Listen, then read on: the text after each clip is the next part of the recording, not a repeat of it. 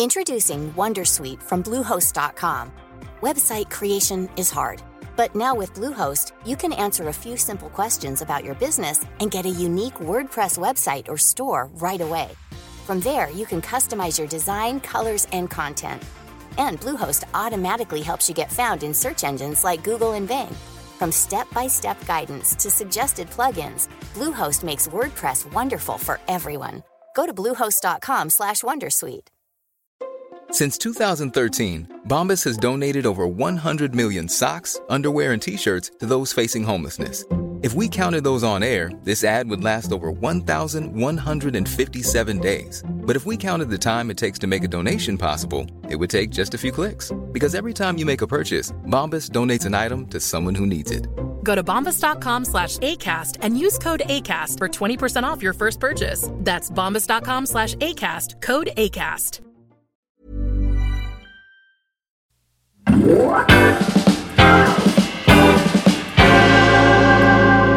Hello and welcome back to the Prospect Podcast. I'm Ellen Halliday, Deputy Editor at Prospect. And today we're going to be speaking about the fascinating story of Bellingcat, the pioneering investigative journalism outfit. And with us to tell this story is Tom Lamont, a freelance writer for The Guardian, The Observer, GQ and many other places. Tom recently profiled Eliot Higgins, who is the unassuming man behind Bellingcat, for our magazine. And he's here now to tell us about everything that he learned. Tom, it's good to see you. You too. Thanks for coming in. So, I guess first of all, many people will know about Bellingcat and have followed some of their bigger stories, but for those readers and listeners who don't know, what is Bellingcat and why did you think it was a worthy subject for exploration? Yeah, it's. I think they define themselves as an online collective. They pride themselves on chasing and breaking stories using mostly free-to-access online resources. The founder is a man called Eliot Higgins, and that's who I profiled in the coming issue of Prospect. He very firmly believes that any of the journalism, or at least most of the journalism that Bellingcat conducts, should be replicatable by the average reader, by someone sitting at home with an internet connection and some gumption. They think of themselves as sleuths as much as journalists, I think.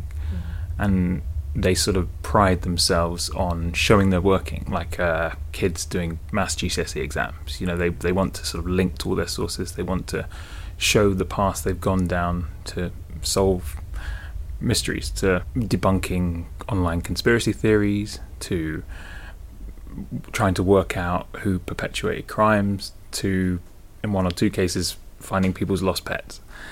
I came to think of it as this kind of eccentric, sometimes charming, sometimes obscure online detective agency, as much as a agency of journalism. But they have, as you mentioned, scored some world-shaking scoops along the way since their foundation in about 2014. There's something quite that sort of hints at that disruptive element, even in the name, the origin of the name Bellingcat, isn't there? Yeah, this was a lot of my information and where I started to report this piece was I read Eliot Higgins's book about the foundation of this organisation. It's called We Are Bellingcat. He published it a couple of years ago. And he tells the story in that book about how they came to the name Bellingcat, which had always confused me. And it was the journalist Peter Jukes, who was familiar with Higgins from a previous incarnation as a blogger and a citizen journalist before Bellingcat was formally established. And Jukes suggested to Higgins that they call it Bellingcat because there is a fairy tale about a group of mice. I hadn't actually heard this story before, but I'm taking them at their word for it that there is this fairy tale where a group of cunning mice essentially contrive to hang a bell on the mouse that's on the cat, around the neck of the cat that's terrorizing them, so they know when it's coming. And I think the way Jukes wanted Higgins to understand this was that Higgins and his collaborators were the mice, and state players, state actors, nefarious dictators were the cats, and they would use their sleuthing to hang bells around the throats of the cat.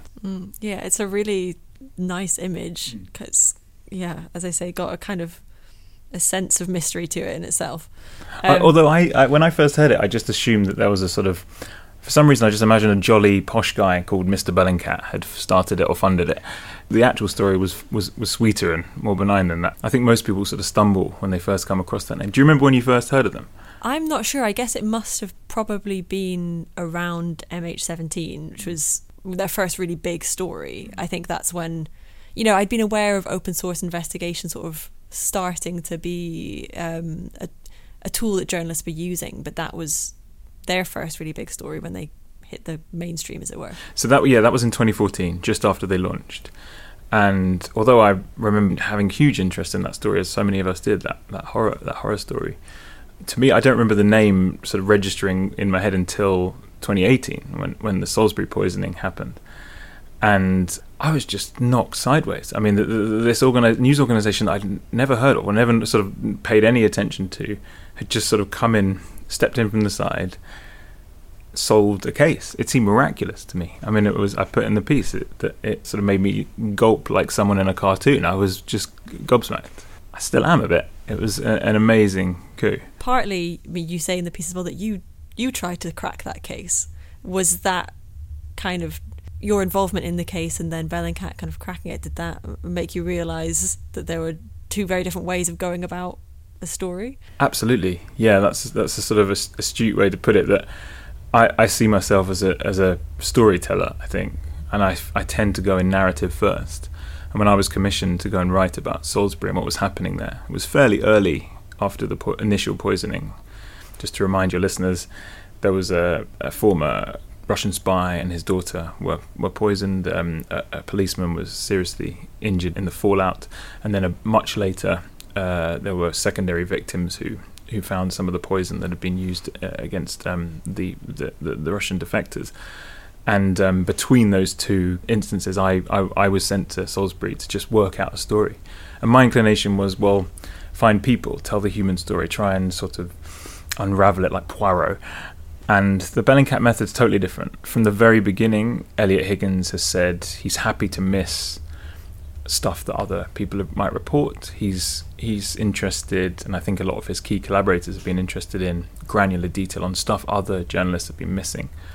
And that was sort of played out in a small sort of funny way between us, because I was one of the traditional journalists who showed up with a notebook a week after the poisoning, and I clustered around the police do not cross lines, and I watched guys in hazmat suits take samples. I tried to speak to eyewitnesses. I walked around an English city that did not want to be pestered by journalists, and I was the pestering journalist. And I've got this image of myself sitting in church, imagining that someone would just fess up or something. I was desperate, and I didn't really get near to the heart of the story. And about 6 months later, my story had come and gone, and a million others like it had come and gone. And then the British police released these two photographs of two suspects, and they released two assumed names that had been used for these two men to travel to Salisbury. And Higgins and his Bellingcat sort of core team, they took the pictures and they took the names, and they did it their way, which involved trawling through databases, through using a combination of open source tools, and in a way that's probably worth us discussing, some sources that were not open source, which later became more troubling for Higgins especially. But they cracked the case, and quickly. I'm pretty sure that they would have left just as many investigators, police officers dumbstruck as they left journalists, because they did it. They got it. And very soon afterwards, these two men were on Russian state television giving that notorious, preposterous interview about the height of the spire in Salisbury, which was, that was all Bellingcat. That was all Bellingcat. One of the challenges of profiling impressive people is you have to rein in the fact that they're impressive to you. And impressive journalists, as a journalist, you encounter an impressive journalist, you can't help but be a little awestruck by what they've achieved, especially the sort of his beginnings, his sort of total outsider status. Yeah, I think that would be interesting for people to understand where he came from professionally, and how you think that explains his motivations and what he's trying to do through Bellingcat. Yeah, he's a total outsider, as outside as they come.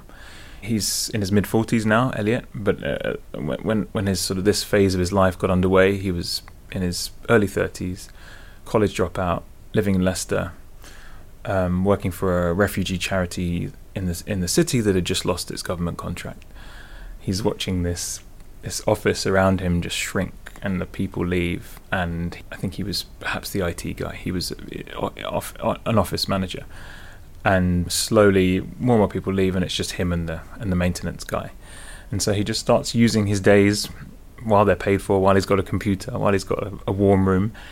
He starts using his days to invest and develop his skills as a citizen journalist.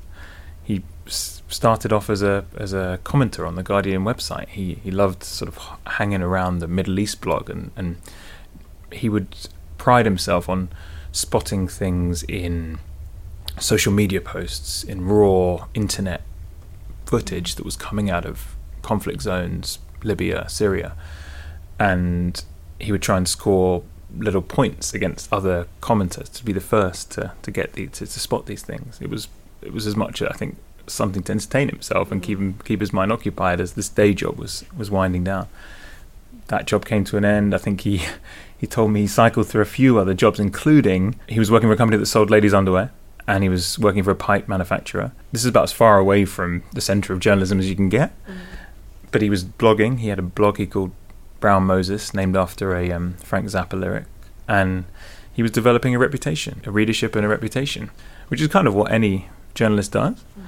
But to do it without an established platform is difficult. And he was just reporter by reporter, reader by reader, gaining more trust. I know some of his reporting contributed to a New York Times front page story. Some of his reporting contributed to stuff that ran on the BBC. But in his day job, he's thinking, well, maybe I'll be a journalist. The blogging side of me is working, and he applied for all these internships with British news organisations and didn't get any of them. That baffles me, but it was what it was. And there were people on the fringes, I think, of his blog who admired the work that was going on, who encouraged him to remain independent, found a new platform, gather contributors around him. Bellingcat launched in 2014. He had that conversation with Dukes about naming it. And I think at the beginning there was maybe half a dozen of them who worked together very closely, but almost immediately the Malaysia Airlines plane is shot down. They go to work hard and totally to try and understand what happened. And their work on that influenced criminal investigations. It certainly influenced yours and my understanding of what happened. It helped blow it open, and that sort of really forged the beginnings of their reputation that 4 years later the Salisbury scoop really sort of affirmed. And then they had the third of their hat trick of scoops, which I'm sure you're about to ask about, which was the biggest. Also, it's worth pausing on the fact that many of those organisations who he sought to go and work for, or now have huge open source units that have all sprung up in the years since those first investigations, and that kind of impact of that work I think is seen there as well. Let's talk about Navalny, which is, in your view, sort of the third big story that Bellingcat's covered. Tell us about what they did there. Bellingcat do an amazing array of stories and investigations. They sort of, I think they quite pride themselves on having plenty of oddball curiosity shop stuff in the mix. But they have had these three absolute bangers, and the third of the three was the Navalny scoop, which there was a contributor on the Salisbury case, absolutely crucial. They're sort of the equivalent of the star reporter, the lead reporter, was this man called Christo Grozev, and it was his access and understanding of dense databases, flight manifests, identity information, Russian identity information that helped them crack the Salisbury case. And he was, by the time of the Navalny case 2 years later, was still very much involved in the Bellingcat project, was making his own investigations, and had become allied with Navalny. And I don't know if you watched the fascinating documentary, Oscar-winning documentary about Navalny. The unforgettable scene in that for me is one in which Grozev and Navalny are sitting in a safe house somewhere, and they've managed to get hold of the contact information for Russian spies, some of the people who targeted Navalny for assassination when he was poisoned with Novichok before he got on that plane and very nearly died. And with a kind of antic, almost childish spirit of fun as much as anything, as far as I can tell, which seems to me to sort of quite typically Bellingcat-ish, to be almost as mischievous as anything. With that kind of spirit, they call up these numbers, and Navalny, who's got a good understanding of Russian tone and military tone, just pretends to be a superior. I'm half remembering this, but I think his father was military, and he sort of knew what words to use, what kind of attitudes to strike to get a subordinate to talk. And he persuades a confession out of one of these guys they call up. Extraordinary. I mean, it's a completely extraordinary scoop. And to secure one of these for your self-started website would be enormous. You would retire happy. Bellingcat has had these 3 enormous stories, and in a very long-winded way, I'm going to come back to your original question about why now we wanted to write about them. To me, it's always interesting that in the life cycle of people and organizations, I'm interested in the beginnings and I'm interested in the peaks, but I'm also super interested in what comes after the triumphs, in the what's next phase. You know, when you've conquered the world already, you've conquered your industry. If journalism is a computer game, they clocked it. You know, they're seeing the end credits, and so what, you know, post Navalny, what next? Yeah. And that's sort of where we came in. We came in just to ask that question, to spend some time with the founder, Eliot, and just to look at the organisation, to look at its output and try and work out, well, where do you go after something like that? After the break, we'll talk more about how Eliot Higgins has shaped investigative journalism. But first, I'd like to tell you about a new offer. If you take out an annual digital subscription to Prospect, you'll enjoy 1 month's free digital access to all of the magazine's best long reads, commentary and cultural criticism. Sign up now at prospectmagazine.co.uk/1 month free. Media Confidential is a brand new weekly podcast that takes you behind the headlines. When the media goes dark, democracy is at risk. Monitoring those people that monitor us is vital. Expect revealing, high-profile interviews, in-depth analyses. That's me, Alan Rusbridger. And me, Lionel Barber. Strive to discover the truth behind the clickbait. So follow, like and subscribe to Media Confidential, brought to you by Prospect Magazine. Introducing Wondersuite from Bluehost.com.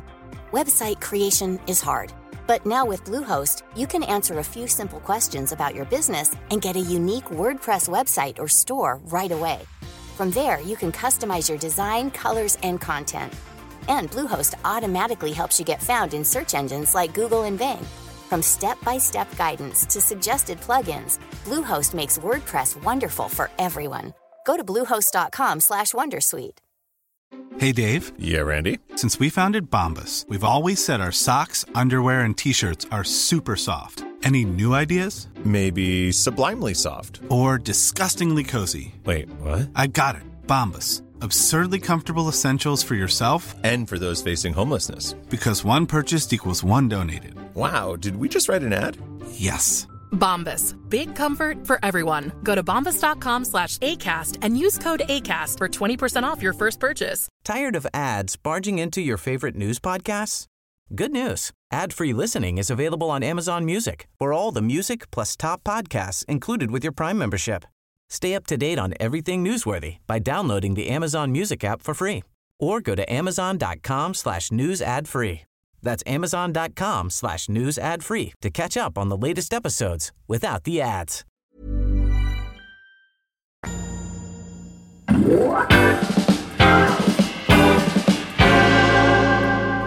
One of those questions that you talked about and hinted at just now is that commitment to open source. So in the Salisbury and the Navalny stories, yes, there was a heavy reliance on open source, but there were also documents that were reached in other ways, including Groziev paying for some out of his own money, I think you write about. Yeah. And you said that that's something that Higgins has been rethinking and assessing about the commitment to open source and what role that has in Bellingcat's future. Yeah, it's another reason why I think they're at an interesting nexus point, because 2 out of the 3 of their big scoops were, with a grounding of open source work, were dependent on paid for documentation. And online brokers who could get at flight manifests and get at personal data, particularly in Russia. Higgins and I had long discussions about this, discussions that went in all sorts of directions, and one of the things he said was, in a way, that kind of information is so readily accessible in Russia. There are so many brokers offering offering access to it that it may as well be open source, was his argument. I don't know if that fully holds water, but he also was very candid about, it did strike him, especially in hindsight, as being a departure from their roots. That if open source was the beginning of everything, that didn't quite count. And I think he said something to me along the lines of, it's very hard to not go down that path if you can solve big mysteries with that information. But having done so, there's been an effort to pull back and to go back to their roots. There were other complications. You embarrassed the Russian government at your peril, and there was serious blowback for some of the people who helped them get access to information for those stories. What does that blowback look like? It's murky, but I know that one key collaborator had to flee, walked over the border into the Ukraine. Another, maybe a fixer or a broker, was taken into a forest, mock executed. These are serious repercussions. Grozov himself was arrested in absentia, even though he's not a Russian national. And he gave a really illuminating and fascinating interview to the Financial Times in the summer, in which he said that, having previously been living in Austria with his family, he'd been advised by Austrian authorities that it was no longer safe for him to be even there, and that he chose to live in America after that. It's an amazing thing for European authorities to say to such a man. Meanwhile, there's Higgins, who I don't even think I've said is doing all of this out of the Midlands. I was going to say, we haven't talked about that. The contrast between these world-shaking stories and then Eliot Higgins liaising with his colleagues over Slack or probably not WhatsApp, but maybe other Signal apps, they use, yeah. From his house in the Midlands. Yeah, he's sort of he's doing all the dad stuff, school runs, breakfasts. But like probably a lot of parents, has also got his one eye on the phone in the mornings and after schools. But what's coming into that phone is pretty high stakes stuff. I found that one of the most fascinating things about him. He's very unassuming. He's bearded, spectacled, very engaging and pleasant man, and very understandably happy and proud of what they've achieved. But there was total sort of lack of grandness to him, which you and I and most people in journalism have been around grand journalists. You tend to know who are the big dogs, or who perceive themselves as the big dogs. They carry themselves with a certain aura of having scooped you. It's not really the Higgins way. He was very anonymous and very understated. I referred to him in the piece as a reformed shy guy, but he basically told me he had to sort of reprogram his brain to get over anxiety about public speaking, because a lot of what he does now is talk. He talks to people. He tries to promote principles that Bellingcat believe in. They try to educate people in use of open source resources. But yeah, this is all happening in the most anonymous part of the Midlands. He sees that aspect of his story as one of the uplifting parts. It's democratic in Higgins's view that if he can do all that from his home in Leicester, if he can trip up governments, unnerve warlords, anyone can. I think Bellingcat would say that's one of their aims, is to try and proliferate these techniques, to empower citizenry to hold power to account through open source investigation. One of their founding mottos was identify, amplify, verify. The idea is you spot a lie, you point out the lie, and you make a noise about it, and you hope that by doing that you reduce the prevalence of the lie. Maybe that's possible, maybe not, but that's their goal. Now Bellingcat is a much bigger operation. They've got headquarters in Amsterdam. They've had funding from Google and others, so it is a much bigger operation. I think, a couple of things are interesting there to me. One is, it's in the section of the piece where you talk about the accountability, and the conspiracy theories that swirl around Bellingcat and Higgins is quite conscious of, and how in this expansion he's trying to sort of almost preempt them. But the other is, in this mission to verify, there's kind of an explosion of disinformation.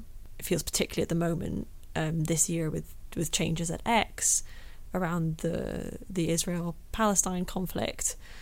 So the challenge is also arguably greater, and this expansion is met by an immediate expansion of the challenge as well.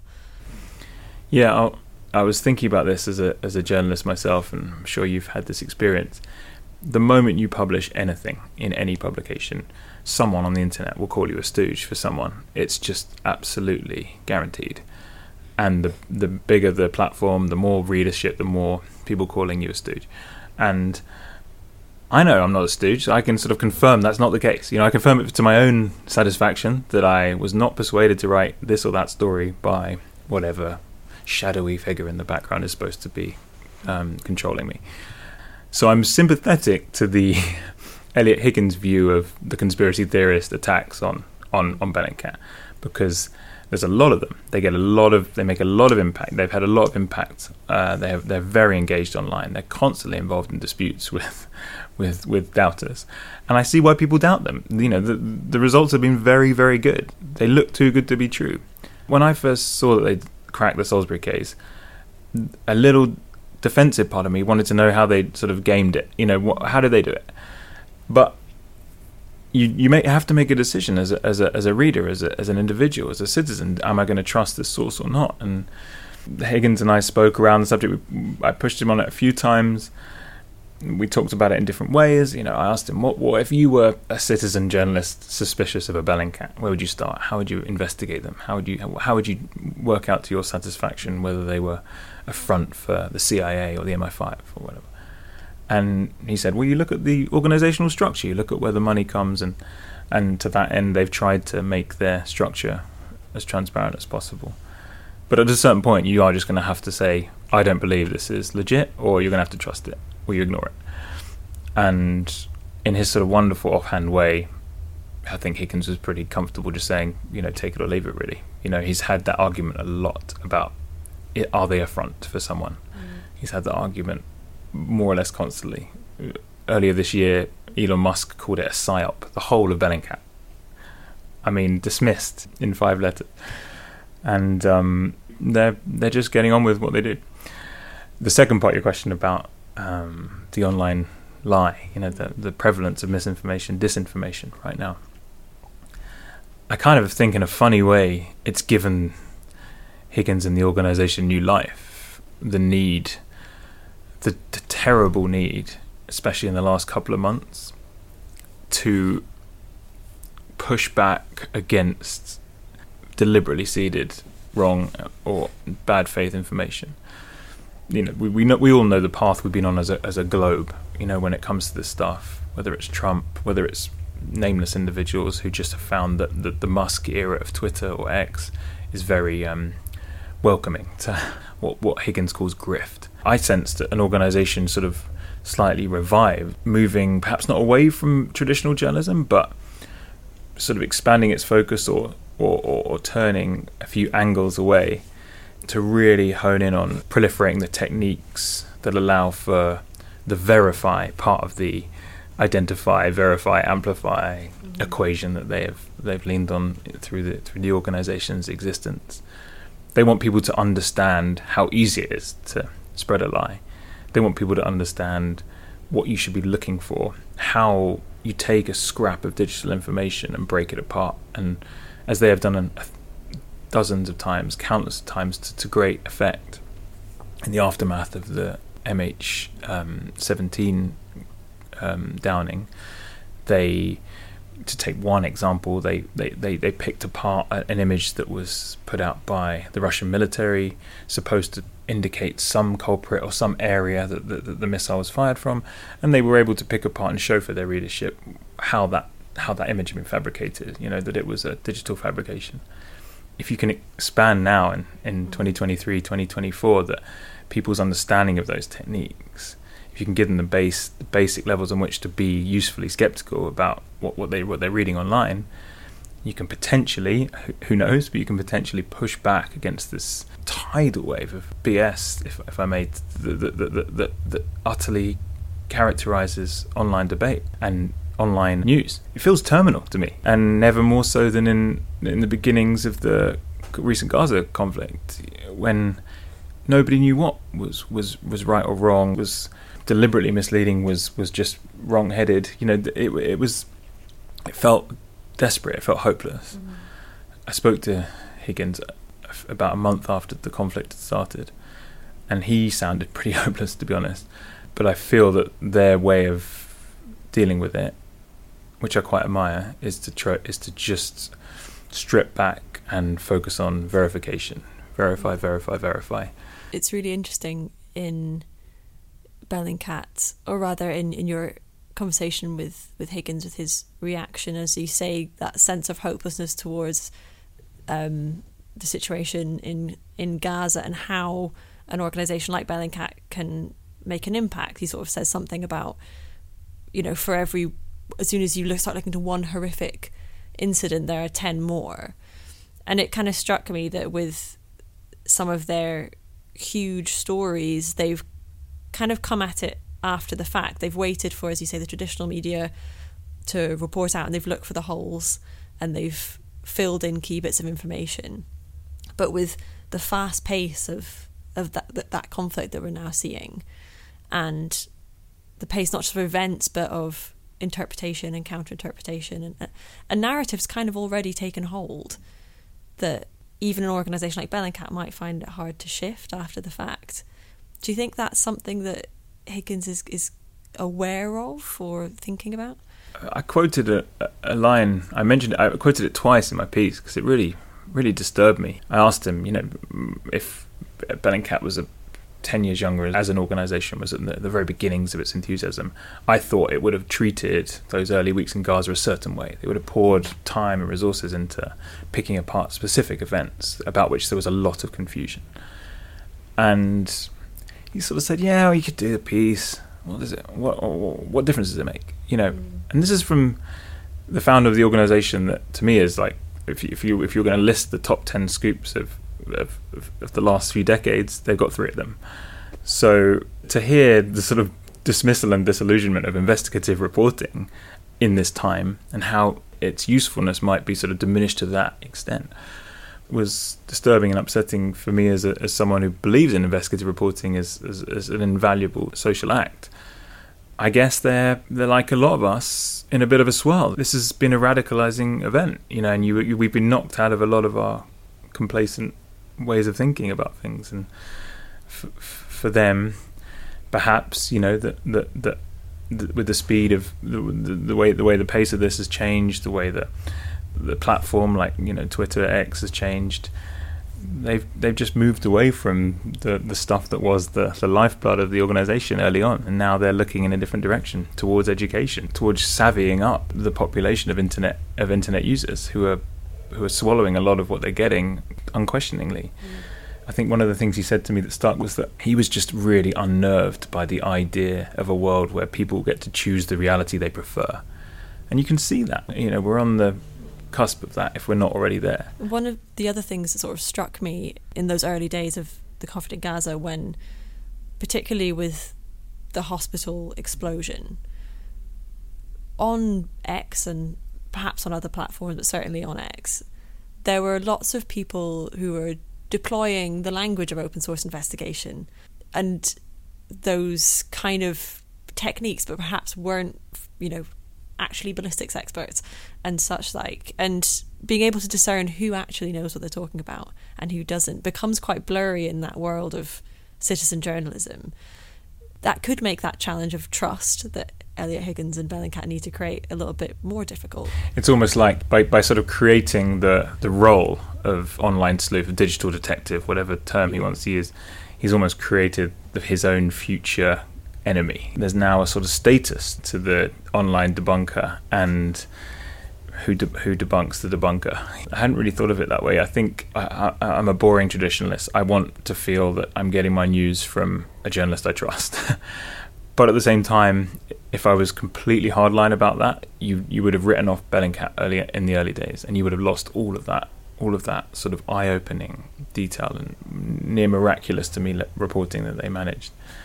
So you have got to let in the prospect that individuals sitting, unsupported, unresourced at their computers can achieve amazing journalistic feats, can be doing this stuff. But yeah, like you say, on the other side, it does empower the individual to sort of quickly bash out a lie, and in his way, I wonder if Higgins and Bellingcat haven't sort of created as many liars as useful skeptics. That's kind of action movie plot stuff where you accidentally seed your future opponent. I mean, I think in a way, what you said in the piece about the mission going from identify, verify, amplify to verify, verify, verify, that kind of speaks to that a bit, because the mission is in a way reduced. You could look at it that, it's more focused, but they just have to, and they have to put all of their resources into that one mission,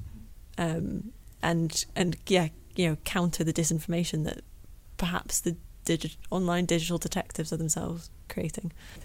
Yeah, when I left him on one of the occasions, he was off to do a talk for school kids, how to spot the internet lie. What a useful tool, right? I mean, that is going to have to become more and more a part of a young person's education.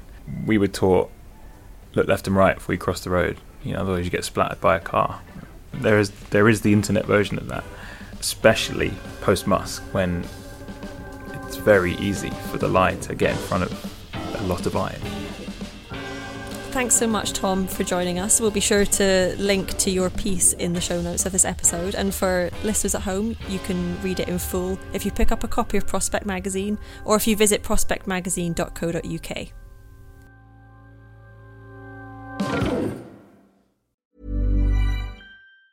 Tired of ads barging into your favorite news podcasts?